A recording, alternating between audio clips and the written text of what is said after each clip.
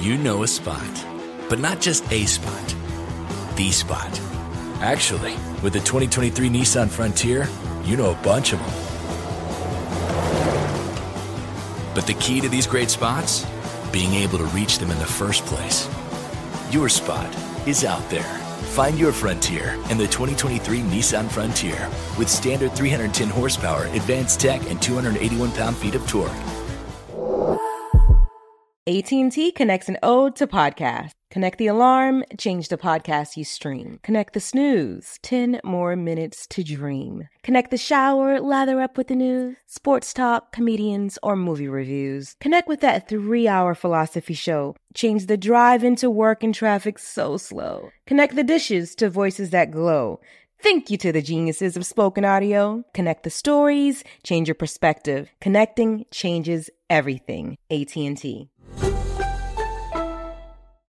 This is Cut to It with Steve Smith Sr., a production of The Black Effect and iHeartRadio. I'm Steve Smith Sr. And I'm Gerard Littlejohn. And this is Cut to It. Cut to it, cut to it, let's get down to it, cut to it. We ask the questions you always want to know, but no one ever asks. Let's cut to it. You know it's on. If you ain't heard about it, then we're about to let you know. Cause you know it's on. It's on. Cause you know it's on. Man, welcome to the Cut to It podcast. Ronnie Brown, former NFL running back, and also one of the Auburn's great duos in running back history, Ronnie Brown. Welcome to the Cut to It podcast. Hey, man, I appreciate it, fellas. Thank y'all for having me. Welcome, bro. I appreciate this. I'm Steve. I'm G. Our co-host, Gerard Littlejohn, a.k.a. G, and then, Backstage Joe. He does all the backstage stuff and booking. Man, we got the three amigos, man. I got a really good team. And then Brian Baltashevis and Taylor up on the dial. Mm-hmm. And, man, I got a great team. And then Meredith Carter, our producer as well, man. I got a lot of great people. Let me rephrase it. I got smarter people behind me. We brought the goons with us today. Let's just we got goons? We brought this. We the goons. Y'all good. Y'all some good folks, but goon is not the category I'm in. I'm gonna get my ass whooped if y'all my goons. It's over for you. I'm done. But in the podcast world, Yeah. that's it. In the podcast world, I'm straight. In the podcast, I ain't saying in the else. streets, Molly Whopping's coming. So let's get into it, man, so we can get down to the nuts and bolts of what you're doing right now, because I'm super excited about this, because we have a lot of conversation here on the podcast on business and corporate America versus the transition, the corporate America version and how they see things, and then obviously us being athletes and how making adjustments. So we'll get into that, but let's do some little icebreakers. So one thing from your childhood that you have carried into your adulthood is what? Man, it's I come from a small community, so it's probably just that lack of trust. Like you said, that not really trusting a lot of people. I think that I think just looking at people for who they are. What's one of the worst jobs you've ever had? Man, I did construction right before I went off to school. They had me on the roof, retarring roofs. Yeah, that was terrible. Tar? That's manual labor right there. Yeah. That's that dark skin work right there. It helped. It definitely helped me stay this color. I promise you. We're gonna leave the brown bag test and I get ice stuff. But here's the thing, though. Man, construction work, I don't care what you are or who you think you are. It will let you know what you ain't. Oh, yeah, for sure. Yeah, it let me know I ain't cut out for that. I tell you that. Man, I worked construction. You want the lie or the truth on how long I worked? Whoever signed up for it, man, lie to me. So the lie is, man, I worked the whole summer. The truth is, I worked 2 days and I was done. They had me in Utah working construction, and they had us doing a drill, like chiseling down dirt. Bro, my first day chiseling, I chiseled for about 2.5, 3 hours. I tell you, I was still shaking at lunch, like I was holding a chiller. I was shaking. I said, man, I am not working. This is not me. Yeah. I went to school not to do this. Yeah. And this showed me, no, sir. I am not built for manual labor. Go back to the drawing board. I'll make food. I'll cook. But this right here. I'll sweep. But this right here. This construction, it ain't for me. I had the shakes the rest of the day, like I was holding a chiseler. I was walking around. I was dry. I was like this. Yeah. I was like, man, this is no. All right, last one. One thing we don't know about you that you like to share. I actually wanted to be a professional baseball player. Like baseball was my first love. Wow. Okay. What position? Center field. Ooh. Athlete. Yeah. Well, let me tell you something I'm thinking. That little mustache you got under your lip, you need to shave it. You know what? I've been wanting to ask you for years anyway. Like, Yeah. so why you wear your hat like that? Why you want to bend the beard up? What's up with that? Well, since we're going to We talk asking about tough it. questions today. Well, honestly, so I used to wear them like, you know how you used to wear the hats and you go down? Like baseball players. Like, like baseball player. Well, hell, you can't see. Yeah. Like, you know how you turn left or turn right? And the truth is, one time, I went forward and I hit my head, like the So cap. you've been like that ever since. And I was like, man, this shit getting in the way. And I've been wearing hats since I was like 10 years old. So I just, but the point of the bill was it's to my damn kinda head. block It ain't, out it the is sun. just like your nasty lips, it's Yeah, my I mean, head. I just was asking, man. Hey, your prerogative. Your prerogative. Hey, Lids ain't got no problem with my hat collection because I stay getting a new fitted all the time. I don't know. I just like them like that. I don't know. I mean, they. Other I just than wanted to see. I ain't know if it was a reason behind it. yeah, because that's how I wanted it. Is it okay? Like, does it bother you a little bit? Hey, man, you liked it. I love it. So- Your so- hat. That means yes. All right, so Ronnie. Ronnie funny already. I All like right, Ronnie yeah. too. You know what's funny, and we probably would agree. This conversation and banter normally does not happen on the football field, especially with us being older. Yeah. Now the new generation, they cool like this. Yeah. But the old generation, boy, we did not banter. We did not talk. It was professional dislike. Is that accurate? Yeah, we ain't got nothing to talk about. Yeah. Yeah, we ain't got nothing to talk about doing games. Like it's just different. Like these cats different. Like they Swapping even when I went to the jerseys. McDonald's All-American game a few years ago.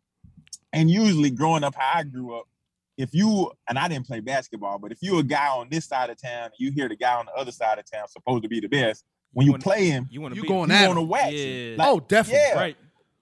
Like now, like bro, they cool. They be dapping up, they help each other up. I'm like, bro, this game done changed. That's Like right. It it's has. just different. A lot of friendships. Yep.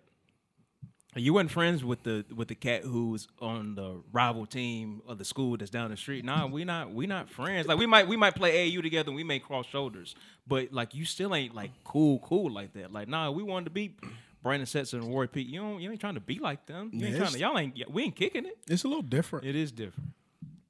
Yeah, it's a lot different. I remember having cousins on the other team, like our rival team. They were gonna get it just like Yeah. everybody else was gonna They get were gonna get it Yeah, they first. getting They was gonna get it Right. first. Like, Just because. hey, you relative, so you know how it's gonna get. Let's Right. look. I already know. I know cousin Ronnie, so let me get him out the way now. Right. Yeah. You 100% right. You 100% right. So, yeah. So that's what I wear. I've been wearing my hats ever since. I like it this way, and I don't know. As one social media person said, I was reading a comment. He said, "Man, a hat company sees Steve Smith coming and they get upset." Man, this was Nah, off man, the you know, chain you grew up already. in the country, you kind of rough. Oh, I tell you, hey, I didn't go to the dentist. I was in the league. 13 cavities later, I'm good. Yeah, I noticed that too, bro. I love you, but I noticed that.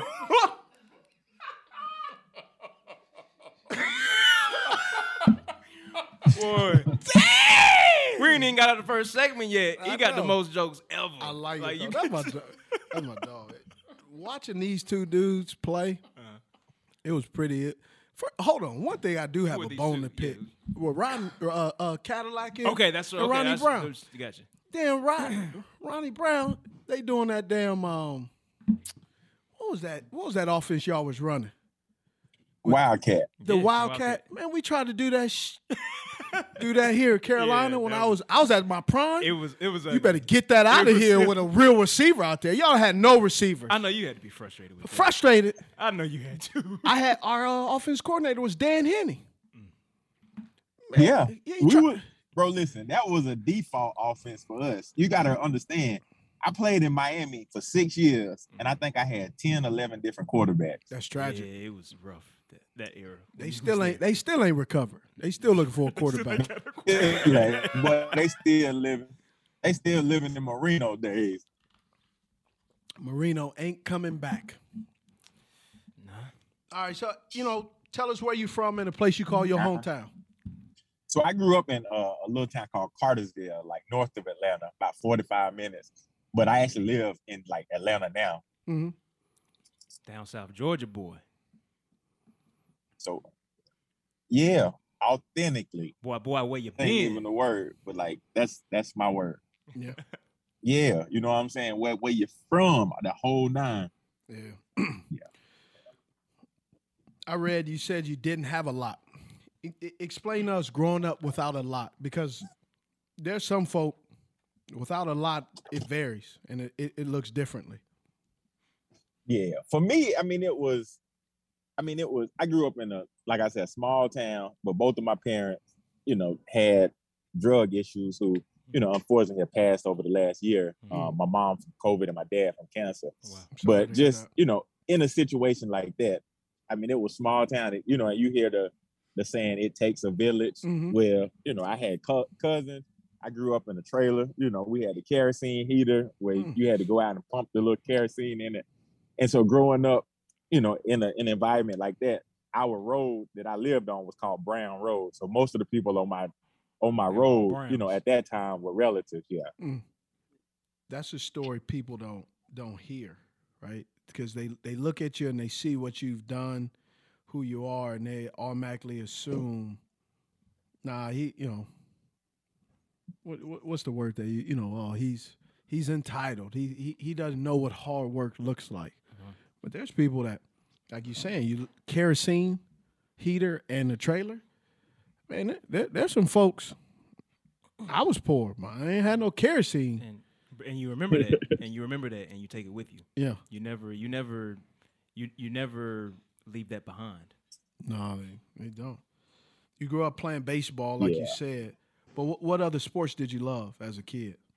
It was baseball and football for me. I had an older brother who, he wrestled. He did baseball, he did football, but for me I was the youngest in the family too, and so I had older cousins, and so the big thing was, they were going, they beat up on me. My brother, he's 7 years older, and so just that whole situation, it made me tough, but it made me want to be like them, and so, it was just I stuck to them too, and that was, really my escape. A lot of us say, I think just realistically speaking, for a lot of, athletes, for the majority of us, we're from environments where there's not a lot of resources. And so, I like those type of guys because they have an edge to them. But more importantly, like, it's just, I didn't think about going to college until my sophomore year when I started to get letters. And I'm like, oh, this might be real, because neither one of my parents went to school. And so, for me, my motivation, I wasn't running to the NFL. I was running from my current environment. You know what I'm saying? Like, growing up, both of my parents, they get into fist fights. Like, my dad, unfortunately, was a big drinker. My mom as well, the drugs and all of that stuff. So I'm like, the only way out is through this route. You know what I mean? And so, when you look at that, my whole motivation was, when I went to go to school, I don't want to come back to this environment unless it's a choice that I made. It ain't that once I go to school, I got to go back. And so just kind of keeping that as motivation, that was something that, I always stuck to the back of my head, because I mean, the other part of people got to realize too, I was never a starting running back. Like at Auburn University, my rookie year, we had Rudy Johnson. He went to the league. And then the next year, Cadillac comes in. He's the starter. So I'm a backup. And then to get drafted where I did, that was a bonus. Mm-hmm. And then getting in Miami, you know, I spent my whole career splitting time with Ricky. Yeah. So it was just a lot different for me. And so it had to be that grind mentality. We'll double back to, you know, you having all these stints as a running back, but who was Ronnie Brown as a kid? You've referenced your parents, you've referenced Brown Road. Who was Ronnie himself as a kid? I mean, for me, I'm just a humble guy, small town guy, you know, with aspirations of being more, you know, even to this day. Like after, you know, going to the NFL, I didn't look at that as a career. I just looked at it as an opportunity. One, the motivation was to put my parents in a better situation, but also just paying it forward. Like with my kids and my kids' kids, just changing the trajectory of that family structure. You know, whereas I didn't have the aspirations like of knowing, you know, what it's like to expect to go to a college or university. Yeah. But now my kids, you know, my wife and I both graduated from Auburn. So for my kids, we go to gymnastics meets, we go to basketball games, football games. The expectation for my kids is when I get to college. And so, you know, my son's 8, my daughter's 6. And so for them to even say that, that's a win for me. You know what I mean? Yeah, big time. Man, talking about college, I didn't realize you had committed to the University of Tennessee as a linebacker. Yeah. Why? How? Like you play running back, right? But you committed to being a linebacker. Why? Yeah. So in high school, when you're on, you know, you're from a small town, you know, I wasn't from a small town, but it's a lot of dudes that play double, you know, play both ways, both sides. Yeah. Yeah. So I played both ways. And so I played strong safety and I played some linebacker and I played running back. And so, you know, my first probably couple offers, with the exception of, you know, Georgia Tech, most of those guys, Clemson, you know, Tennessee, they wanted me to play linebacker. And so, you know, I just wanted to tote the rock. You know, the guys that carry the mail get to score the touchdowns. And so, you know, that was where my passion was at. So when I committed to Tennessee, you know, they had Jamal Lewis. Yeah. They had, God, what's Travis's last? Travis Henry. Yep. And so I'm like, man, I like the way these guys run the football. And so I'm like, man, I want to go here. And, you know, they downhill approach. And then when them coaches started talking about possible moving a linebacker and all of this stuff, I'm like, man, wait a minute. Let me see what else out there. So I took one official visit and went to Auburn. And how I got committed to Auburn was when I first got there, I was recruited to play baseball there as well. And so the first stop was the baseball facility, and then ended up liking it. It was like a small town, ain't nothing in Auburn but Auburn. And so I was like, man, this feels like home. And so I ended up committing to Tennessee. I mean, to Auburn, or decommitting from Tennessee, going to Auburn like a week or so before signing day. Wow. And so were you going to play baseball as well, or you were just set on playing football? Yeah, I thought about it. You know, in that recruiting, you know how a lot of them conversations go. You hear a lot of stuff. A lot of sweet talking. A lot of stuff that might not necessarily be true when you get there. And so, you know, when I got there, it was like, oh, yeah, you can play baseball, but since you have a football scholarship, all the obligations for football come first. So you come to winter workouts, you come to all of this stuff, then you go to baseball practice. And I'm like, man, the first year after seeing it, you know, I ended up redshirting, trying to do that, wasn't playing, and trying to do school. I'm like, yeah, I'm gonna be one of them cats to be back at the crib real fast. So I ain't never give it a shot. That's one of my biggest regrets, though, that I didn't give it a shot. This is a non-football question, but how much did college prepare you for life? Not much at all. Wow. You know, I think the big part about it, the biggest thing that came from sports to me was, you know, I met a lot of people that I wouldn't have otherwise met. You know, like being on this podcast, like crossing paths with someone of, you know, your stature, meeting guys like you guys. You know, I think that was the biggest thing that football did for me. But outside of that, in terms of, you know, me coming and going in corporate America, I had zero preparation, especially like even getting drafted. You know, I wasn't financially ready. I didn't understand that. And so, you know, while draft day was probably one of the most exciting days of my life, it was also one of the scariest coming from where I come from. I didn't know what to do with it. And then you got to think, somebody give me money and take me and put me in a city like Miami. That was kind of like, how do I navigate this? And in the back of my mind, I'm thinking, I just don't want to be one of them guys that go broke and not really know what the situation or mess this situation up. Mm-hmm. Thanks for listening to my dad talk a lot. He loves to talk. Just give him a minute and he'll be right back. I love Cut to It, and I love it even more when you download us and subscribe. And you can follow us on social media too, Smitty. Where at? That's at Cut To It on Instagram. What about Twitter? At Cut To It. Facebook? Cut To It featuring Steve Smith Sr. What about online? And you can follow us at cuttoitpodcast.com, where you can buy merch and you can subscribe to us wherever you listen to podcasts. I got all my I got all my questions answered. That's what I'm here for, brother. Cuttoitpodcast.com. You know a spot, but not just a spot, the spot. Actually, with the 2023 Nissan Frontier, you know a bunch of them. But the key to these great spots? Being able to reach them in the first place. Your spot is out there. Find your Frontier in the 2023 Nissan Frontier with standard 310 horsepower, advanced tech, and 281 pound-feet of torque. At Bet365, we don't do ordinary. We believe that every sport should be epic. Every home run, every hit, every inning, every play. From the moments that are legendary to the ones that fly under the radar. Whether it's a walk-off grand slam or a base hit to center field. Whatever the sport, whatever the moment, it's never ordinary at Bet365. 21 plus only. Must be present in Ohio. If you or someone you know has a gambling problem and wants help, call 1-800-GAMBLER. You're a financial advisor now, and you get to look back at Ronnie when he got drafted. You know your story, right? And this isn't a time for us to dredge up and try to poke holes through your story, but just to hear you going backwards into saying, like, were you really set up for success? And if you were not, why is that? Because before you answer, there are a ton of people, right?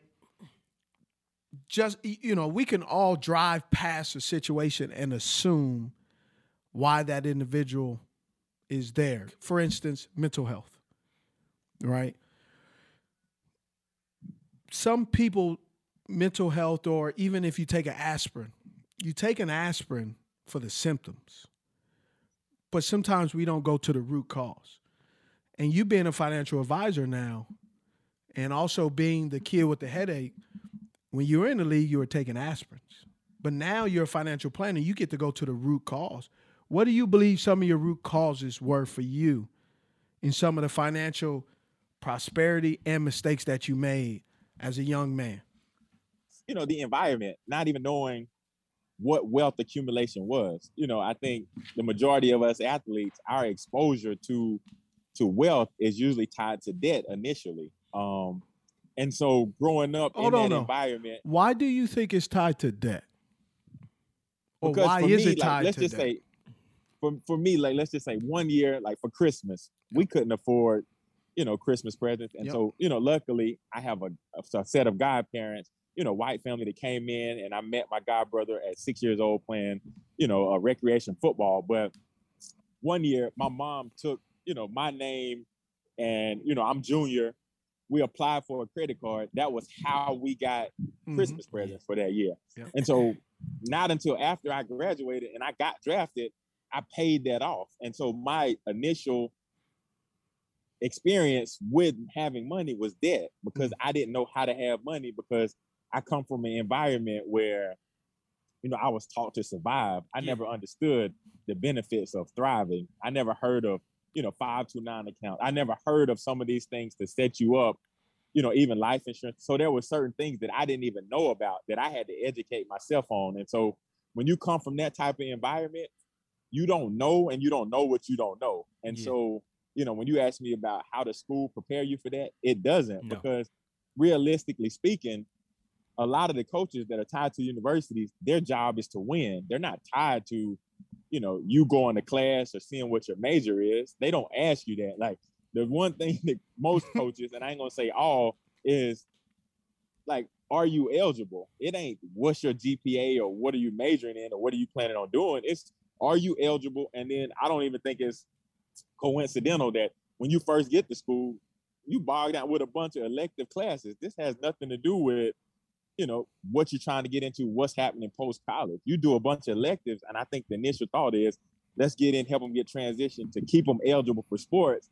And then the ones that show that they got a lot of ability, those are the ones we're going to keep around. But the ones that don't, that's how we weed out the process. And so it ain't even a good process when you start from it. And, you know, you hear a lot of the arguments, oh, yeah, you got a free education. Well, you got to think about it. The majority of these guys didn't even go to college to go to school. They going because of the opportunity to use this for a way to get to where they're trying to get to. I mean, I think you brought up an interesting point. It's, on one hand, I can look at my college experience and say I met connections that have put me into the trajectory of my career and entrepreneur journey to where, you know, they open up a spot at the table for me.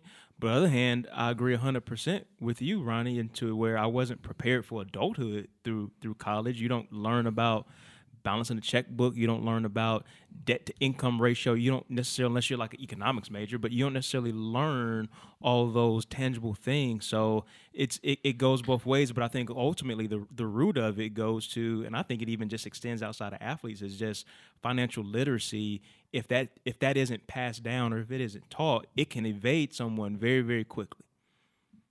Yeah, and that's most guys' story. Think about it. Like, you come from an environment and then you go into this to play sports. You know, you don't have a coach, or even just, let me take a step back. Growing up, like, we don't applaud educational knowledge. Like, my son is 8 years old. And so when he goes out, everybody knows, oh, like Reese Brown, he's the fastest guy in third grade. Like, the way that they applaud that, they don't do the same thing for education and information. Because at the same time, you know, I'm looking at him, I talk about the importance of going to school, and he's like, well, I don't want to be labeled as a nerd. And so, you know, there's a negative connotation with being a smart kid, you know, and so I think that was the case even growing up. It's like, you didn't want to be the smart kid, so that's why a lot of guys acted out. Or, you know, it was kind of like the envy part of it. Because I'm not smart, I get a chance to be a bully, and so make it not cool to be the smart guy. And so, you know, I think that's another issue in itself. Like, we don't applaud education. Or it's just that people don't, like, you can't pass down something that you don't have. So I think that's the other part too. That information isn't obtained, so it can't be passed down. The other layer is they're also being a distraction because some of what they're learning or being taught, it isn't registering, right? They're not grasping, because we've taken out home economics. We've taken out I remember growing up when we did it every year. Man, we used to make this little stupid, silly teddy bear, right? Used to sew it, cut it out, yarn, put the cotton in there, and, you know, make a face. I mean, I had Build-A-Bear. But we used to put the button on. Yes. Learn how to sew the button. Yeah, you used to do that and cook, all of that stuff. They don't have it anymore. It's, you remember, driver's ed used to be offered in school. I remember they took driver's ed out of my high school like 2 years before I got to high school. Pretty much why I didn't get a driver's license until I was about 22. Because I also didn't have no folk that had insurance. You couldn't take the driver's test without insurance, proof of insurance. So that ain't my family wasn't signing up to get the car taken. Yeah. So it's so what money wise, as an advisor and going into corporate America, what's been the hardest transition for you? Would you say it's hard to being a former athlete to transition to corporate America because of how people view you?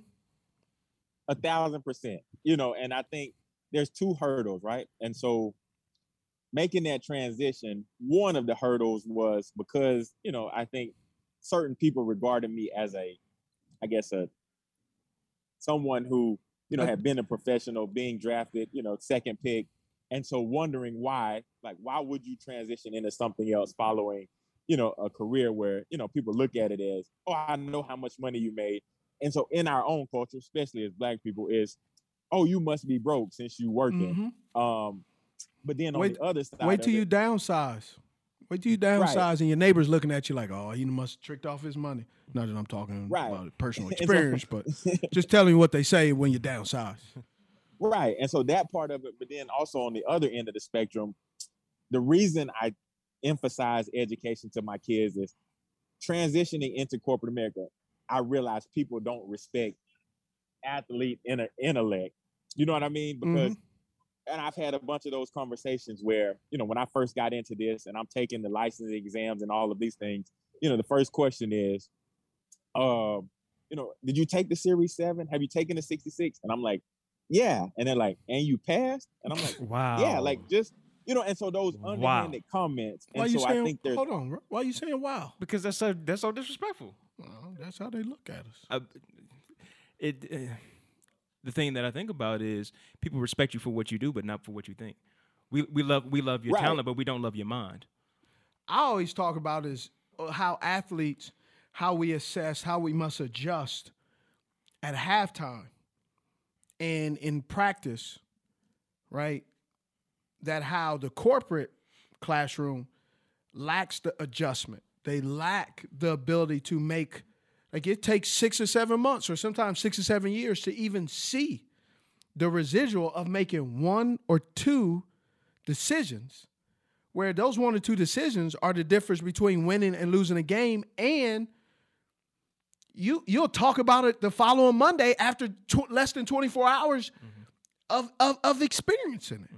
So how did playing sports and corporate America, like how did they butt heads from you being a high octane performing individual? Yeah, well, I think the one thing is, as athletes who especially aspire to do things intellectually, you have an advantage because, like you said, like as athletes, you learn how to deal with adversity. You learn how to be a team player and how to sacrifice. That ain't something necessarily true when you come into corporate America because your existence is based on individual. It's like, everything that you learn up through, I think that point of marriage is, what do I need to do to be better? Like, how can I do this? Like, what do I need to do? And so it's all pertaining to I, whereas you learn a sense of sacrifice being an athlete. You learn how to deal with adversities. You learn how to deal with challenges. I wouldn't call it failures. I call it learning lessons. Absolutely. Or teachable moments. And so you learn those things. So coming into corporate America, I felt like I had an advantage. My biggest hurdle was people not wanting to allow me to grow outside of that box that they wanted to keep me in as, the second overall pick, the Miami Dolphins former running back, and wanting to keep me in that space. But intellectually, I feel like there's, a lot of stuff to learn, but what we've done, it's not many people that can accomplish that. But being able to go and educate yourself, that's the easy part of it. All you have to do is apply yourself. And so, I think that's what really helped me, even with going through those tests. Like those exams weren't easy. Like it's the first time in my life I ever took a 6-hour exam, but to sit there and be dedicated, I know what that's like. It took me 22 years to get to the NFL, or, we'd say probably 16 because you started at 6 years old when I started playing. And so to have that and understand what it means to be dedicated, determined to an end goal, not a lot of people can say that, and so I feel like that was my advantage, and understanding that and being willing to do, because the guys like yourself, Steve, like a guy that I, is a Hall of Fame wide receiver, there is a level of commitment that normal people, a lot of people don't understand, that you have to be willing to do, and certain sacrifices that you have to make to get to that level of success. And so to know that you're able to do that when, most people would have quit at certain moments, like breaking your forearm or certain things. Not everybody's willing to do that. And so I'm like, man, I'm willing to do something that you're not. I'm willing to go, where you aren't to get to where I'm trying to go. And part of that probably comes from, an upbringing, but the other part of it is, hey, just as a competitor, that's what I enjoy, like, is being better. What are some of the biggest misconceptions that you've seen transitioning from football into corporate America that people have, things you have seen with your eyes because of being a football player? not allowing, we call it Jedi mind trick. You know, when you're running back, you sitting in there and you're right next to the quarterback. So the quarterback and the center has to make adjustments based on the defense. And if the free safety comes down, they slide, and he comes down, and now he's a nickel linebacker. You know, and so they start to do things, and then the quarterback says a magical word in that offense that tells all the other men, we have to make an adjustment. How is the adjustment ability in corporate America when you compare it to football and or sports in corporate America? Dude, I think we're starting to see the effects of that. You know, we talk about, all of this mental stuff that's going on. I think a huge part of that is due to these adversities and the lack of being able to make adjustments. You know, I think an effect of that is a lot of the mental challenges we're seeing. Like, I think that's, not what a lot of people are used to, especially like in certain environments. Like my kids go to private school, right? And so I think one of the challenges in those environments is you're in a bubble because everybody around you is like you. You know, everybody has some type, or for the most part, everybody has financial means, or everyone has shared goals of, where they come from. Mm-hmm. Whereas, when you talk about getting outside of that bubble and the reality of life, not everyone can deal with that adversity. That's why I think there's, a huge upside to creating diverse companies or being in diverse company. Like Steve Smith, you can put on a jacket and go a suit and tie and go into a room with a bunch of billionaires, or you can go to, to the middle of the hood in LA and hang out and be just as comfortable. Not everybody has that flexibility. And so being able to be comfortable in those different environments gives you an advantage. And so a lot of times in corporate America, people don't have that flexibility and don't know how to make those, on-site adjustments or in the moment adjustments when it comes to, those disappointments or those adversities. When you first got onto the corporate America, with your ability to make those adjustments, were they counterintuitive for your success originally? A little bit, because I think the reality of it is like you lose a little bit of yourself, especially for me. Like, I think to some degree at 40 years old now, I don't think that I've always organically been myself. And that's sad to say, what I'm saying? I feel like in certain environments, in certain environments, for me to make that transition, I feel like I had to assimilate to a certain environment, which made me uncomfortable. Like, going into it, now I don't really wear suits, but when I first got into it, I was dressing with slacks and, I looked like a little insurance guy, but I was trying to make, everybody feel comfortable with my presence, but I was the most uncomfortable in that. And so I think it made it hard because working with some athletes, they kind of looked at it like, oh, you lame. Like, you know what I'm saying? But then on the other end is, you're trying to fit into an environment which you really weren't meant to fit in anyway. Hold on. Whoa. Why weren't you meant to fit in?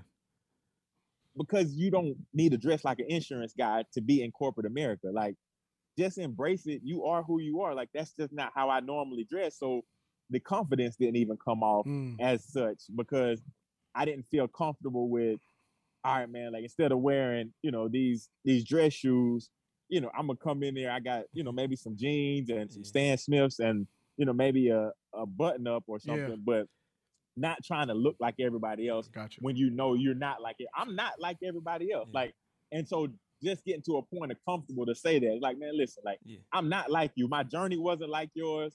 And so what I bring to the table is something totally different. And I'm just finally starting to get to a point where I've accepted who I am to be able to go out and have those conversations as a representative of self and not trying to be something I'm not. How many years have you been yourself now?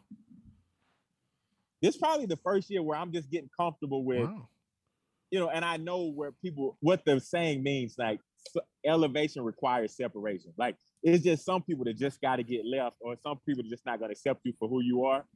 But until you true to yourself, it's not really going to matter anyway. And so you really not successful, even though you may reach some level of success. But if you're not yourself, then you're not really successful. And so, in going out and having these conversations, I'm just getting to a point to where I'm comfortable with acknowledging that and just saying, all right, man, if you don't mess with me, you just don't mess with me. Going along, but what Smitty has said about misconceptions, though, what's the biggest misconception that people have about money from your perspective as a financial advisor?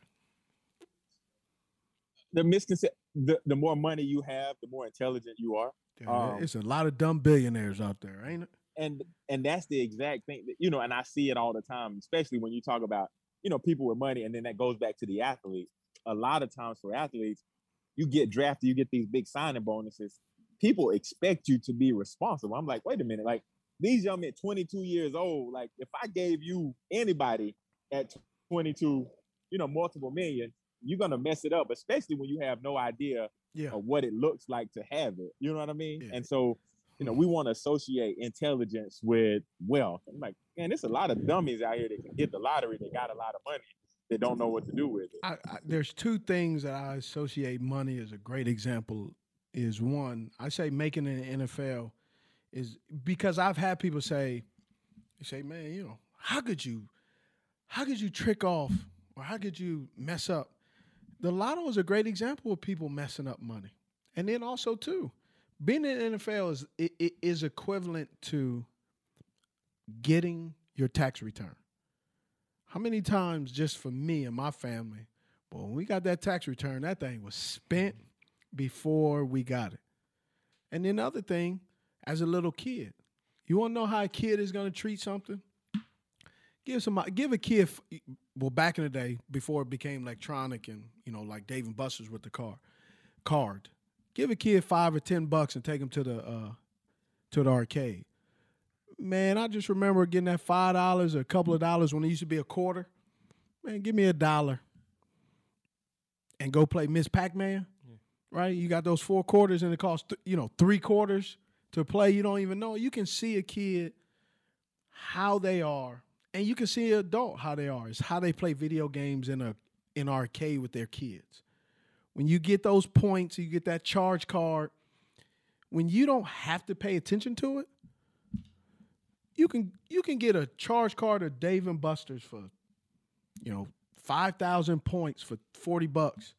And in less than 10 minutes, that card is down to zero that quick because you don't have to think about it. You just get to swipe or, COVID, tag it or, wand it over, and all of a sudden you're done.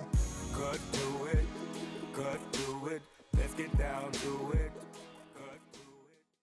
Hey, Gerard, where did you get that T-shirt? You mean this thing? Oh, yes. I got it from cuttoitpodcast.com where we have exclusive merchandise. Shout out to our guys at 704 Shop. But yeah, you can go on, buy you a T-shirt, subscribe to us wherever you listen to podcasts. You know a spot, but not just a spot, the spot. Actually, with the 2023 Nissan Frontier, you know a bunch of them. But the key to these great spots? Being able to reach them in the first place. Your spot is out there. Find your Frontier in the 2023 Nissan Frontier with standard 310 horsepower, advanced tech, and 281 pound-feet of torque. At Bet365, we don't do ordinary. We believe that every sport should be epic. Every home run, every hit, every inning, every play. From the moments that are legendary to the ones that fly under the radar. See for yourself when you sign up today and get $150 in bonus bets when you bet just $5. Whatever the sport, whatever the moment, it's never ordinary at Bet365. 21 plus only. Must be present in Ohio. If you or someone you know has a gambling problem and wants help, call 1-800-GAMBLER. Terms and conditions apply. Hey, we'd be remiss though, Ronnie, if we didn't, at least talk about, your football career. And you mentioned Auburn just a little bit, but everyone, of course, remembers that duo, you and Cadillac Williams, one of the best running back duos in history of SEC. Y'all had that undefeated season in 2004. Just what are some of your fondest memories of playing at Auburn? For me, it was just that relationship. Guys that I came in with, in 99, 2000, the guys I got recruited with, my roommate was Jason Campbell, Cadillac and Carlos Rogers came in the following year. And so just growing with that group of guys and establishing those bonds, I think that's what's different than being in an NFL locker room is because, you're adults, everybody got responsibility. Some guys got families. And so you're not really creating that camaraderie. Like in 2004, over those few years, we did everything together. We went out, we went to the bars, we hung out, we did everything, and we created, an environment where we believed in each other. And then even before that is we got to know each other. You know what I mean? Like, I know where, Steve is from. Like, I got to know about his family, like what motivated him. And so when I line up beside a guy, we go through these off-season workouts. I know exactly what I'm going to get. So when we get on the field, it's easy to trust them, like, especially with the guys that that you tight with. I know exactly what I'm about to get out of them. And so creating those bonds, like, that's the best part about sport for me is I'm addicted to being a competitor. Like, I compete in everything. I hate to lose more than I like to win. And so being in that environment, getting to know guys, that was the cool part. Man, Jason, you started mentioning those names. Carlos Rogers, hell of a DB, right? That team was stacked. But Jason Campbell, I think of Jason Campbell, he was a guy that didn't get a fair opportunity. Steady. When you look at his college career and then you look at his football career, every year he had a new coordinator. He never got to adjust and get comfortable. And that's the same thing in financial world. How can you really gain any traction, have any kind of residual passive income, mailbox money, if you're constantly transactionally changing philosophies, to where it just doesn't help you? And Jason Campbell is one of those guys, when I go back and as an analyst, I go back and go, man, this dude with the 49ers, with the Washington Commanders, Washington football team, he never had consistency. He was always moving. It was always a moving target. The goalposts always moved for him. Now that you are a financial planner and now you've been in football, going backwards of what you knew being a Miami Dolphin, being an Auburn Tiger, what would you change or alter for yourself or other men or women coming out of college that can help you stay on the right path? Yeah, I think, bro, the honest part of that is understanding the power of education. And I think we all hear it, knowledge is power, but to really understand it at this phase, especially as athletes, because, I go into these different environments and a lot of these guys look at athletes just like prey, because you're going to get a lot of money, but you don't have a lot of understanding and knowledge. So that creates opportunity to take advantage of guys. And so there's a lot of that happens, but just in general in life, the more knowledgeable you are, you can limit a lot of the BS, a lot of the, I think, bad decisions and make more educated decisions. And so, as individuals, we got to be willing to educate ourselves, involve and engage ourselves in the process. Too many times, even myself, that's part of the reason I transitioned is there was too many times I gave people power and reign over my financial situation, without getting an understanding of it. You see guys all the time, like, you in a locker room, you ask a guy, like, whether you don't have a lot of financial conversations, but when you do, it's like, hey, how much you pay your guy? And it's like, oh, I pay him 1%. Most guys don't even know 1% of what or how that's made up or how that's constructed, yep. Or, and getting involved in it. You hold your agent more accountable than you do your financial advisor. It's like, well, what's up with this deal? What's up with, and we don't have those conversations. So we have to make it normal to educate ourselves about the stuff that we're involved in, whether it's businesses, investments, life, people that we're involving and allowing to be a part of our circles. It's just the education that has to be there.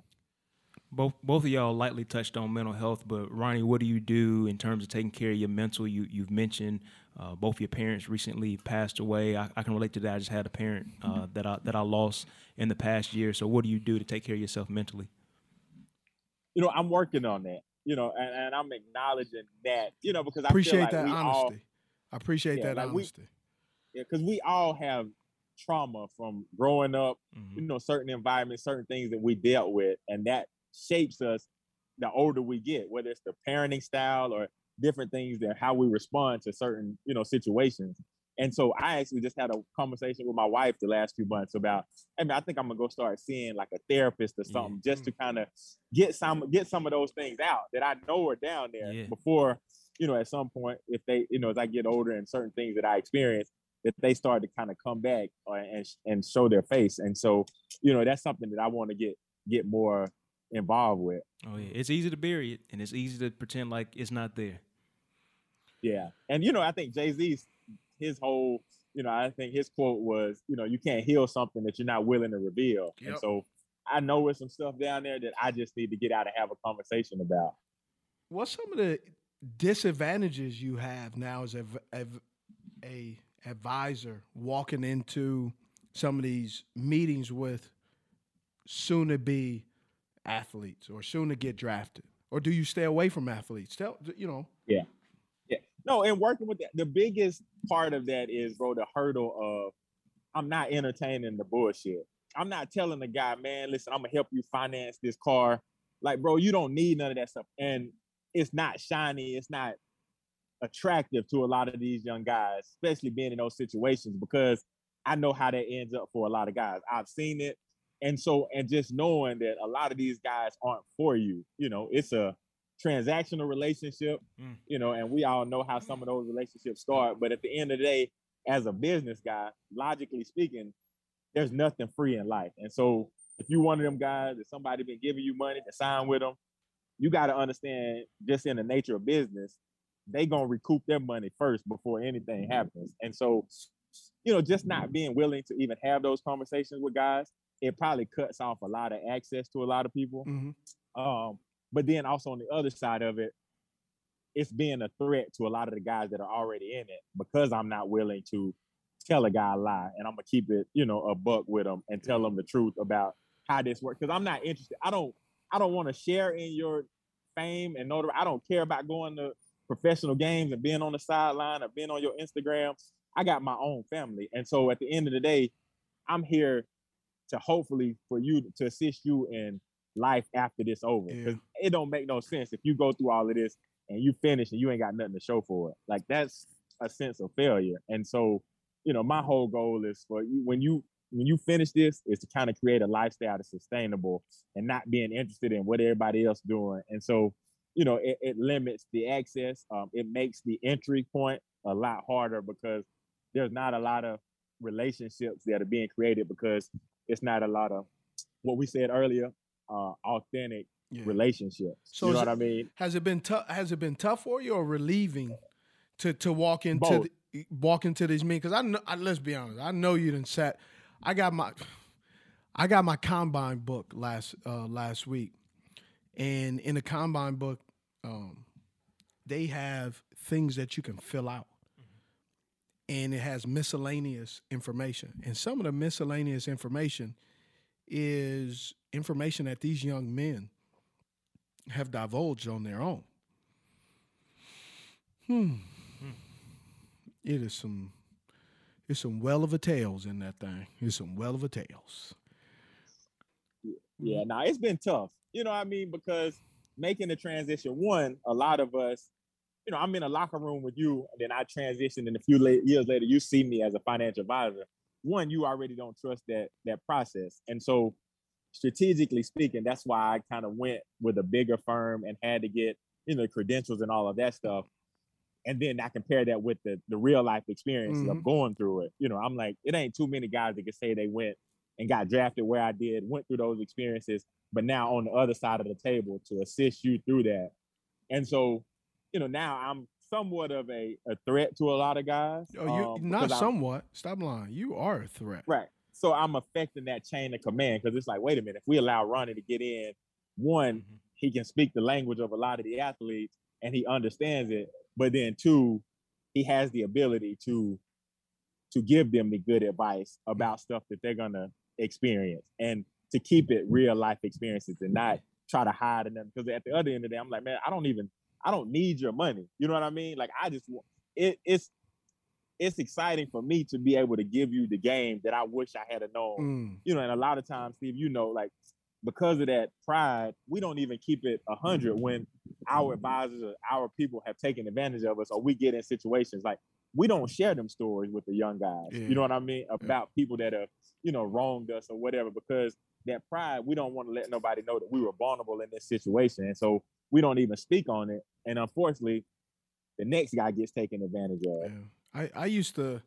My financial guy, I used to go from practice. I would go and watch him input the stock in, like just to make sure he did it right. And also that I can learn. So my financial guy, I have a good relationship with. He was willing to teach me. So I actually interned. Yeah. He was with UBS, and then Morgan Stanley. I interned with him for 2 years and learned. And I was kind of on my route to take my Series 7. And then my wife said, no, you and these numbers, y'all need to give it a rest, right? And I'm a numbers guy already. You talking about, man, I can sit with a notepad and ink pen. I can get after it. And so what has been the most rewarding aspect of your new venture and job, and to some degree, I'm not stepping on a limb here and saying it, but you do believe your calling and what you feel like God has put you here, not just to serve your family, not just be a great husband, to be a great son and father, but just, also paying it forward. Yeah. And that's it, man. Like, I believe in servant leadership. Mm-hmm. And I feel like I was called to go through that whole experience of growing up how I did, going through Auburn, going through the NFL, just to be in this situation to, assist people. Unfortunately, people hold money in such a high regard. So to see them get that financial freedom, or to at least have a strategy, a plan in place to where it creates some comfort and not, the pressures, that's rewarding. And, I think knowledge and information only as good as your willingness to share that. And so it wouldn't do me any good to learn all this stuff if I'm not willing to share it with, a lot of the younger guys. I work with a lot of non-athletes as well. And so, that's the beauty in it, is being able to share that and see somebody feel comfortable with that whole process. So for people who may not know, what is servant leadership and how does that differ from other types of leadership? Because I would never tell somebody to do something that I'm not willing to do myself. Just the same way that, I'm telling, people to do stuff.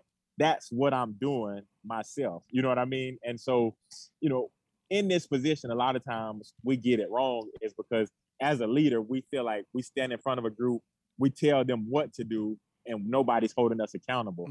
But I'm like, man, listen, I'm in the bunker with you. You know what I mean? And so understanding, like, listen, when I say do this, it's from experience or it's from something that I'm doing myself. Now, will I always be right? No. Absolutely not. I mean, it's human. You can't always predict the unpredictable, especially with money, and human error, human feelings in the business ventures or also the economy, right? Right. And so I'm like, I never err. And if you hold me accountable, if you, fire me for being honest with you, then I'm fine with that. But you ain't got to worry about me ever lying to you, or trying to get over. And so, I think when I think of servant leadership, it's, doing what I'm telling you to do myself. And you hold me just as accountable, as I, because it's an accountability thing. Who's the most difficult client? It's the athlete, because we don't know. And so there's an educational hurdle that, because I tell guys, look, you should never invest in anything that you don't understand. And so if I try to make it too difficult to understand, then you probably should be worried about what's happening. And so, this thing should be simple. And so there's not a lot of people willing to invest the time into the education process to make sure the athletes are comfortable or to know exactly what's going on, because unfortunately, in certain situations, people are trying to hide something or there's just not 100% transparency. And so to be willing to make that commitment to educate these young men, it's a big key. And then, it's a time commitment. Yep. And to know that, my investment is seeing how well they do after this is all said and done. And so in dealing with that clientele group, it's a bit of a challenge because, you know, there's a trust barrier that has to be there because, you know, a lot of us don't even trust this process anyway because it's so new. Yeah. Like we didn't know. And you shouldn't. Market growing up. You shouldn't trust a new process. Right.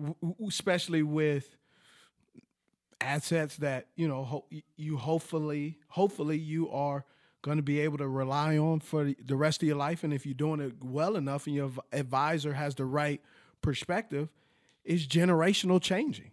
It's generational wealth. It should be, it actually, and this is my philosophy, you should have your money working for you to where you comfortably can take a portion out and set it aside for the next generation. So your grandkids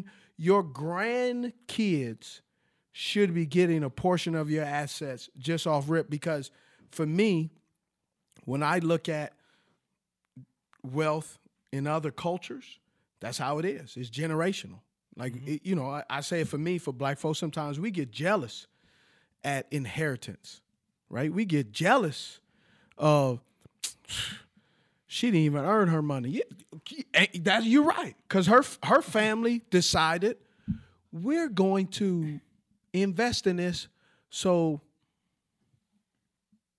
Trey, right? Stevon the third, like the third, you know, it's Steve Smith Sr., Steve Smith Jr., and then it's Trey, Steve Smith the third, or the third should be reaping the benefit of me breaking my arm in New York.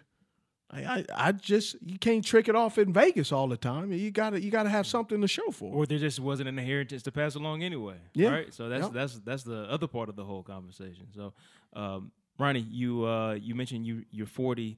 Where are you gonna be in the next 10 years? Dang, that mean you be 50 and I'll be 53. Yeah, you'd be old. I'll be 53. Man, I think you know, for me, it's one, my kids, my son, you know, off to college. My daughter doing well in high school. For me personally, I don't have an end zone with this one. Like, I don't have a goal line. Like, I'm trying to see how many guys I can help, how many people I can help, how many families I can affect with doing this mission. And so, you know, who knows? Like, I'm going to do it to the best of my ability and see where it take me. But I honestly can say I don't have an end zone. I ain't trying to cross the goal line with this one because there is no number for it. Well, appreciate you, bro. I know you got some financial careers to save, man, and keep doing your thing. And we'll hit you. We'll link up, man. Since you right there in Atlanta, man, we can give you an excuse to come up to Charlotte. Hey, man, I do it. You are a unique person. You are well worth it. You are competent, and most of all, you're lovable. I'm Steve Smith Sr. I'm Gerard Littlejohn. And this is Cut To It.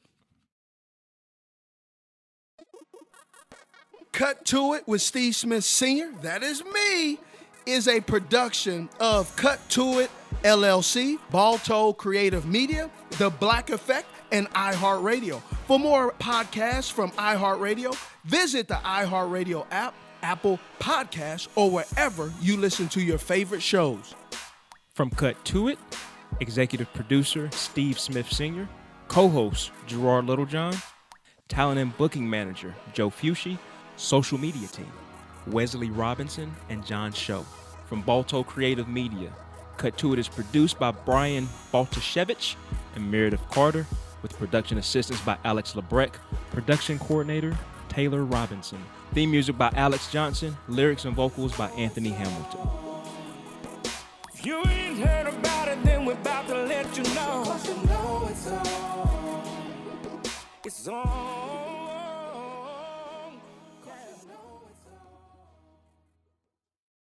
At Bet365, we don't do ordinary. We believe that every sport should be epic. Every home run, every hit, every inning, every play. From the moments that are legendary to the ones that fly under the radar. See for yourself when you sign up today and get $150 in bonus bets when you bet just $5. Whatever the sport, whatever the moment, it's never ordinary at Bet365. 21 plus only. Must be present in Ohio. If you or someone you know has a gambling problem and wants help, call 1-800-GAMBLER. Terms and conditions apply. Open a limited-time 11-month certificate at Kemba Financial Credit Union. At 5.25% APY, it's more than triple the national average, plus it's a safe and secure way to grow your money. Visit your local branch or kemba.org/CD for details. Offer expires May 31st, 2024. APY equals annual percentage yield. Restrictions apply. $500 minimum and $250,000 maximum deposit. Advantage status required. Comparison based on bank rate average. Federally insured by NCUA.